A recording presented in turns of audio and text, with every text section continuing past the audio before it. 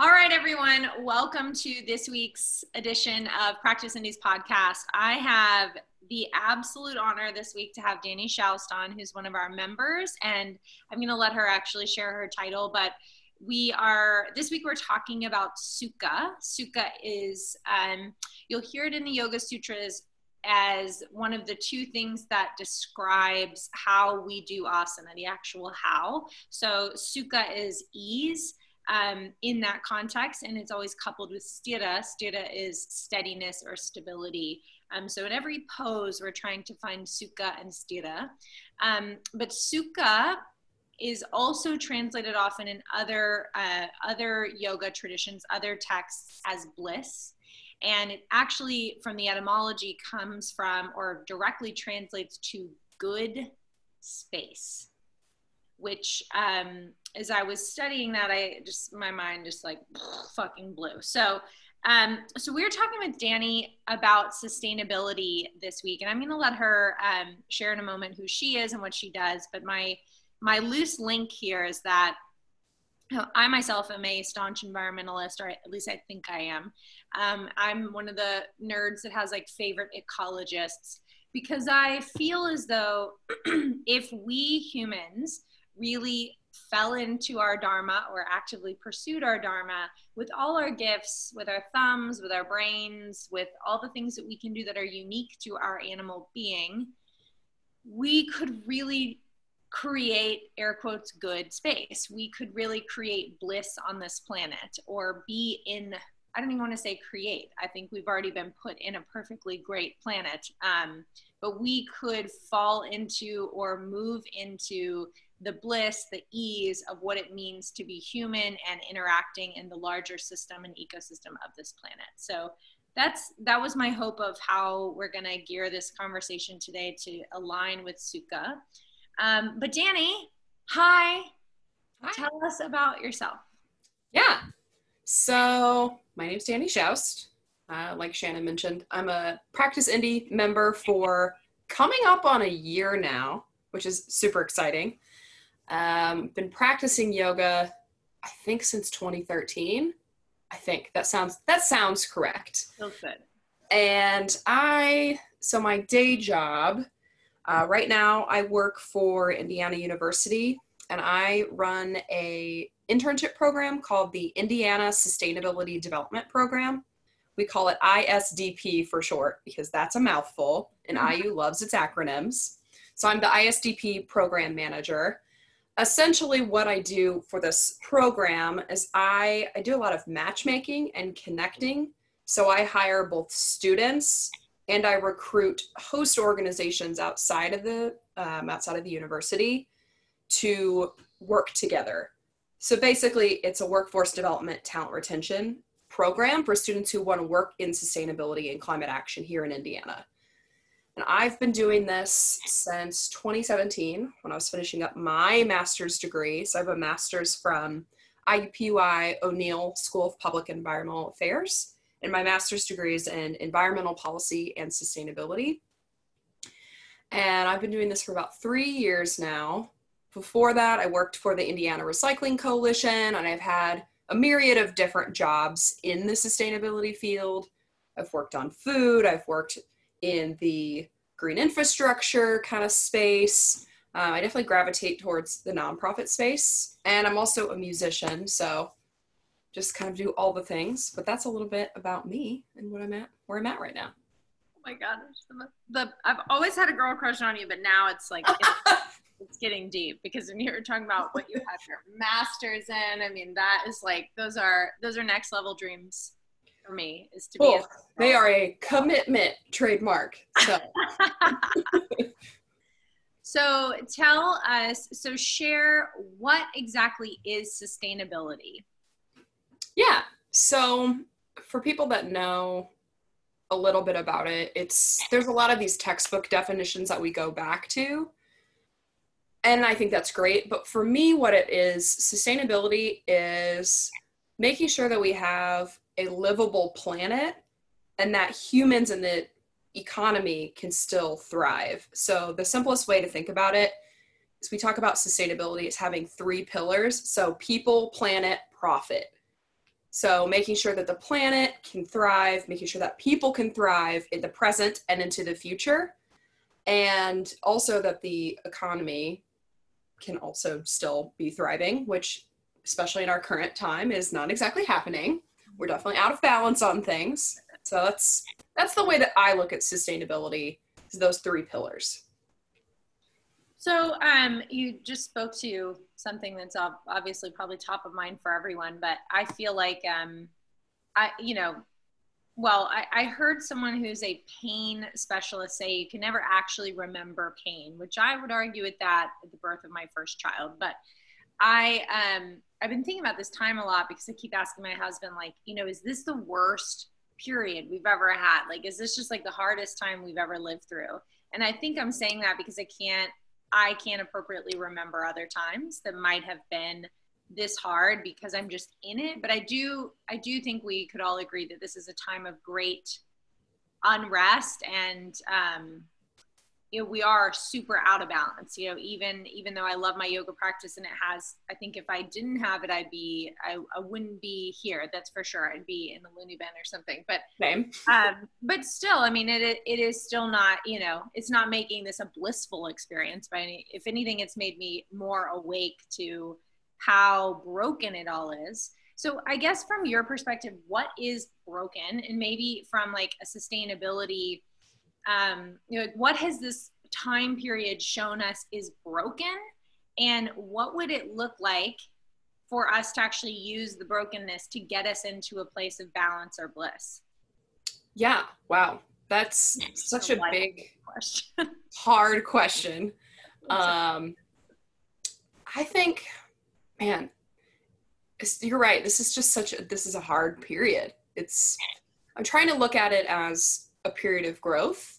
And just like you said, I think it is a period of awakening for a lot of people. So in my industry, when you work in sustainability and you work in climate action, you kind of necessarily have to be awake to the realities of a warming planet, and the reality that, by 2050, it's just, even locally, Indiana is going to be 5 to 6 degrees warmer than it was 50 years before. So from 2000 to 2050, it's projected we're going to be at least, like, the average global temperature is 5 to 6 degrees warmer. So that means that we will have winters similar to the East Coast. I believe Pennsylvania is the state they project, and that will have summers closer to Louisiana.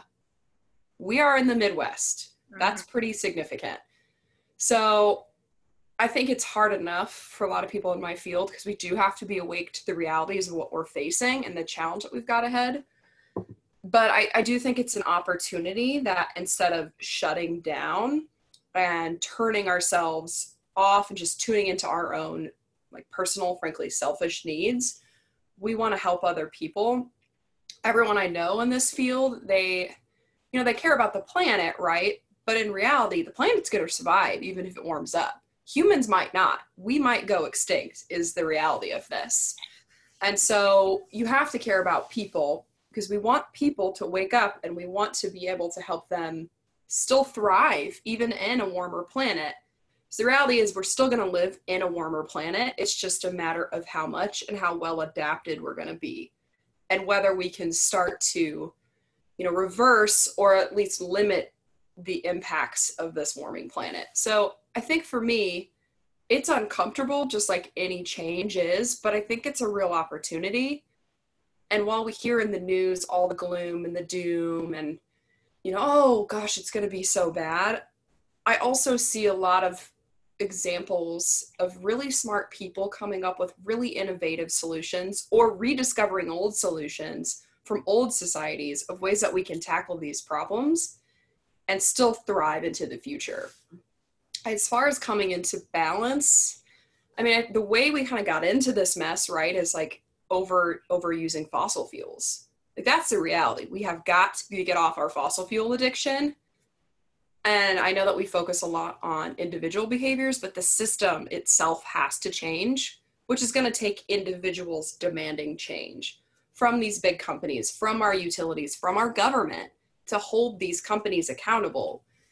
I think it's the latest stat that I saw from the Sunrise Movement was saying that 100 companies are the reason for like 70% of fossil fuels currently being consumed and emitted. That is so significant. The way that we consume the things that we buy, the energy that we use, like those things are what is causing this. And so if we as individuals can start changing that and demanding more and better, we can survive and thrive into the future. And that's what I want. And I think that anyone in my field that really meaningfully cares about this feels the same way, that they care about not just the planet, but they care about people. That's why we're in it. We care about people. Maybe you have tears in my eyes. Yeah, I mean, I am watching I always like to, have you ever done the StrengthsFinders course? Yeah. Yeah. Most of my jobs require it. Yeah, I did it when I worked at Lululemon years and years ago. And I only remember one, which was my perspective I learn best by knowing the history of something. Like if I know where we've come from, I can go ahead. I think it's called like history or historian or something. Mm-hmm. So during this time, my husband and I have watched a documentary on the Dust Bowl. Ooh. And it was so good. It's on PBS. It's a series. If you think this is depressing, go watch that. Mm. And now we're watching a 30 lecture series from Purdue, actually, on the bubonic plague. And there was a warming period then. And that warming period was what enabled a population boom right before the bubonic plague, because they were living in, like frozen tundras essentially. And all of a sudden they have this warmth. So for a moment there, I was like, oh, wow, like what this does is potentially make more climates capable of making food in ways they couldn't. That was my like positive Pollyanna, but then it makes others a desert. So anyway, so I guess that's just me digressing. But what would you say as you talk about, individual consumer to these large 20 companies? That reminds me a lot of how we often teach yoga and how many of the philosophies of yoga are set up, which is going micro to macro and macro to micro. So what I can't do right now is affect those 20 companies in this moment, but I could over time, if I whittle away at it. What would be maybe the first 3 to 5 things you'd encourage individual consumers to do or individual people to do to affect the macro? Yeah, that's a really good question.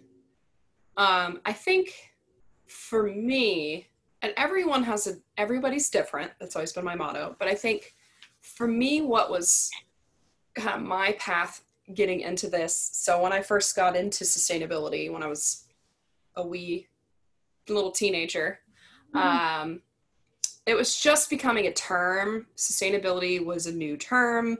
The movement was kind of around, but it wasn't really cohesive. And what really helped me was thinking about waste. So in your home, there's a lot of things that you can do to reduce what goes to the landfill, or in Indianapolis case, what goes to the Covanta incinerator. So the waste to energy plant. So if you're throwing away everything in the trash, what amount of that could you actually be recycling? So signing up for curbside recycling through, Republic or whichever company is in your area, that would be one of the first steps that you can take. They send you literature on how to do it. They send you, a cart, just like you have your trash cart at your house. I think that's one of the easiest ways, because that's a continual process of awakening to, wow, so much of what I have is actually recyclable, and a company can reuse that and make new products. Another thing is composting, kind of on that same vein. So that's not possible for everyone in their backyard. I personally have a garden and I compost, but I live in a house. When I lived in an apartment, there's actually some curbside composting companies that you can pay to come and pick up your little baggie or your like little bucket of food waste on a weekly, bi-weekly, or monthly basis, depending on your needs. So even if you live in an apartment, that can be an option. I think another thing, and I'm focusing a lot on waste, but food is another really big one. So I grew up My grandparents had a farm, they always had a giant garden every year. And really thinking about where your food comes from is another piece of sustainability. And I think it's a really important piece. I have a fairly decent sized vegetable garden.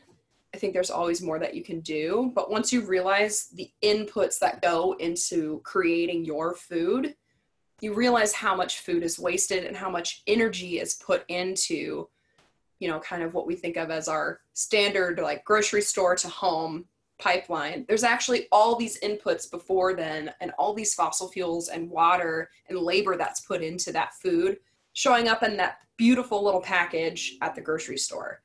And I think you have a much better sense of that when you start to grow your own food. So again, if you don't have a home, if you live like in an apartment or if you're renting, there's a lot of community gardens or places that you can volunteer or sign up to, have a plot for a summer. So I think that's another really good way. I think that's 3 ways so far. I've got a couple more that I can think of. Think about how you're commuting and how you're getting around. So I go back and forth on this. I really like to bike if I can. I like to bike to work, but it can be too hot or it can be too cold. And so if not, I also try to carpool or I try to take the bus. So just thinking about, your personal vehicle miles traveled, is a lot of our emissions on an individual level come from those single passenger vehicles and driving them around, back and forth to work. So if you can carpool with somebody, if you can ride a bike and get some exercise, or if you can take the bus, especially the new awesome rapid transit line that we've got here in Indy, it's a really great, super convenient system. So those are 4. I'm trying to think of a really good final one. And I think this one is maybe the most important. Ask questions and start learning. Start learning about what you're interested in. So right now I'm reading this book called Drawdown, and it's the top 100 solutions to reverse global warming. So I like to read a lot of different topics. I've got another book on deck right now that's about environmental and climate justice, which is an area I'm getting really passionate about. But just start reading and watching documentaries and asking questions and talking to people that are experts in these fields. So I think that's how you learn and you become more awake to the entire system. Doing these individual things will just keep opening your eyes to all of the problems and solutions that are out there. So good. Thank you. I think if we were to relate back to this idea of sukha, of bliss, of good space, what would be on the other side of that is bad space or being disrupted.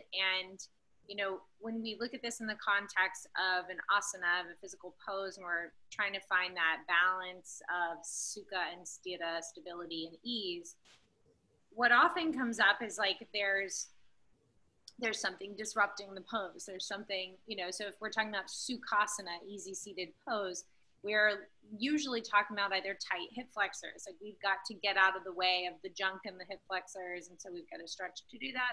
Or it's the limitations of the mind that there's so much behind the screen, right? And I think so much of that just requires waking up and becoming aware of, and to your point, like becoming aware of how much you drive, becoming aware of how much you throw away. We can't move into bliss. We can't move into good space until we acknowledge the bad space, until we acknowledge where we are disrupted. So I think this is so important. I think as someone who is very passionate about the environment and has been waking up to this for a while, but doesn't have any of the cool background you do, I think it's just a constant awakening of like consumption. You said consumption a few times, like especially with children, how much people give us because they want to show their love. So they give us all these presents and toys for our kids all the time. And then what happens is they get thrown away, or we don't value used things in our culture. We think that's, bad and negative. So then I can't give the clothes to anyone. And so, then I'm stuck in this like cycle of consumer behavior. So it's really just, in my limited experience, becoming conscious of your own habits, but then starting to notice other people's habits and starting to analyze where does that come from? And so often they come from two of the five kleshas, attachment and aversion. We're either doing it because we're attached to something or we're avoiding something. And, and those are big things to grapple with. But I think at the heart of it all is when we can recognize we don't need all of that as we are enough, we will arrive at this blissful place. So it's recognizing that more doesn't equal better. And I think we've fallen into this pattern, specifically in the United States, of more equals better. And what that always does, I think we have to remember too, is like when you get, I don't believe in like, there's not enough. I think we have copious amounts of everything in the world, but in that way that we go about consuming things, it leaves somebody else out. So every time I get something and I get to put my needs and prioritize my existence, someone else doesn't. So to your point about the food, like think about all the things that your food has had to go through to get to your plate. Just think about how many people that has affected. Exactly. So, fair trade and shit. It's like, yes, it costs more. You're going to pay more for that food. But I often think about like who that might be benefiting, who that might be going to. And so while I might have to sacrifice a bit more of my money to that, what that means is I'm actually giving more to somebody else who did very equitable work to get that. So we will go down the rabbit hole of how politics and all this lines up, but it's all connected. Yeah, I think you made a really good point. And I think that just thinking about consumption too, in your point about the United States, that's actually not an accident. The way that our system is designed currently is on part of the government and on part as a way to stimulate the economy. So if we can get that back into balance, there's a lot of good readings and articles in history about this. But after, I believe it was World War II, when all of the soldiers came back home, they were looking for something to do with all these veterans, with all these young guys. And so they started creating all of these suburbs, which created urban sprawl. They started really trying to help them raise their standard of living. And so advertising became a really big thing, like buy, consume. Like this is intentional. And the fact that things wear out, that the products that we buy wear out, is actually called planned obsolescence, and it's on purpose, which is to me really messed up now that we know better. Mm-hmm. But the way it was done was to stimulate the economy. So again, those three pillars, they were trying to get the economy back into balance and help people, but that's ended up hurting the planet. So that's just something too, to like a layer added on that consumption piece. We talk about it a lot in sustainability because it applies to literally everything. Wow. That's mind-blowing. Yeah. Talk about waking up. It's, there's a reason I like to thrift shop quite a bit. Well, and that was intended to help people. At the time, that was a really kind thing. And I think we prioritize kind and comfortable a lot over like real and, in long term. I think that's another hard thing for us to recognize is like, instant gratification versus delayed gratification is very much skewed in my experience of this country. And, again, macro to micro, we can't sit with ourselves in the present. Like we can't just enjoy this. I'm drinking hot water with lemon right now. Like I can't just enjoy this hot water with lemon. I'm thinking about the coffee I'm going to have after, and I got to drink this to get to the coffee because this is my Ayurvedic practice. But, I can't just sit here, even though I'm having the best conversation in the world, my mind is already on the next thing. Right. And then at the same time, we also can't temper our need for instant gratification, to see the larger effect. To think about 2050, my children will be 34 and 32, like they will be my age living in that kind of heat. Me too. Like as their norm and as they are trying to get their careers off the ground, if that's still a thing and whatever. So yeah, it's just really, I think we've got to grapple with how we can't sit with the present. If we could just sit with what is, if we could just sit with ourselves, that is sukha, that is bliss. Yeah. And if we could also think about the long-term effects of things, the karmic ripples and causality of things, we might be able to create good space for more people for longer periods of time. So yep. I could talk to you all day about this, like literally all day. We probably should. We probably will. I'm sure we will. I think we really should and will. Yeah. Okay. Last couple of questions and we're going to practice. What are you growing in your garden right now? Because I know you and I share a love of gardening. What are you growing in your garden right now that you're most excited about?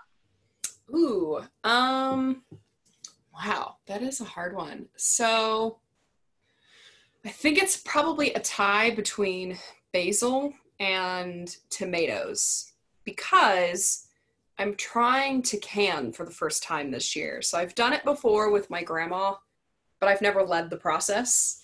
And I really love, we just always used to have tomato sauce from her garden. And so I would love to be able to like carry on that tradition and be able to sustain my own family. And I also just love pesto, and fresh basil is amazing. So I'm hoping that I have a good enough crop that I can do both those things. Oh, love it. We should do a virtual canning party because Jessica Murphy asked me about canning and I can a lot. I'm here for it. I need to learn for sure. Okay, we'll do that. We'll do that for sure. Okay. And what is your favorite like secondhand store in Indy? Oh man. I guess I should like clothes, secondhand clothes. Yep. Yeah. So shout out to Aubrey if she's listening to this because she's like my sister in thrifting. But she and I, when we're in normal, quote unquote, normal times, she and I will go to First Saturday at Goodwill pretty much every single month and just go rip through that place and get so many awesome things because this is a well-known secret among like thrifters and people who are just thrifty with money. But First Saturday at Goodwill's in Central Indiana, everything is 50% off the tag price. So you get insane deals and we find the craziest nice things there. Like I found brand new dresses that were like $150 with tags on them for $2. So that probably necessarily go to because I always go to the one by Target and I feel like that one's picked over all the time. Yeah, don't go to that one in Glendale. We go to the one in Fountain Square, and I've gone to a couple of them up in like Westfield and Carmel, and that's where I found some of the craziest stuff. But definitely the Fountain Square one. It's closer to Aubrey and I. She lives down in Garfield Park, and I live near Fountain Square. But I have to say Goodwill just because it's got like a special place in my heart and that's how I got into thrifting.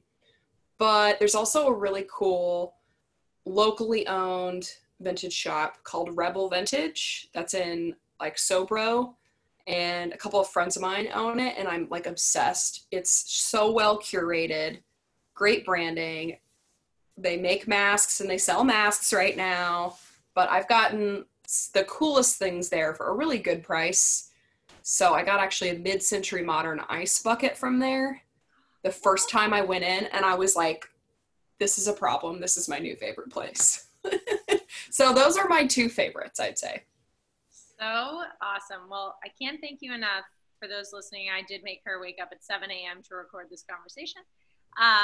Thank you so much for getting up, for sharing your expertise, for being a person in the world who cares, for being a yoga practitioner, and definitely, you know, I deeply appreciate that that's here with us. So, yeah, just thank you for all those things and for all you are being. If I'm not the ordained authority, but you are definitely creating good space in the world. So thanks. So are you. Thanks, buddy.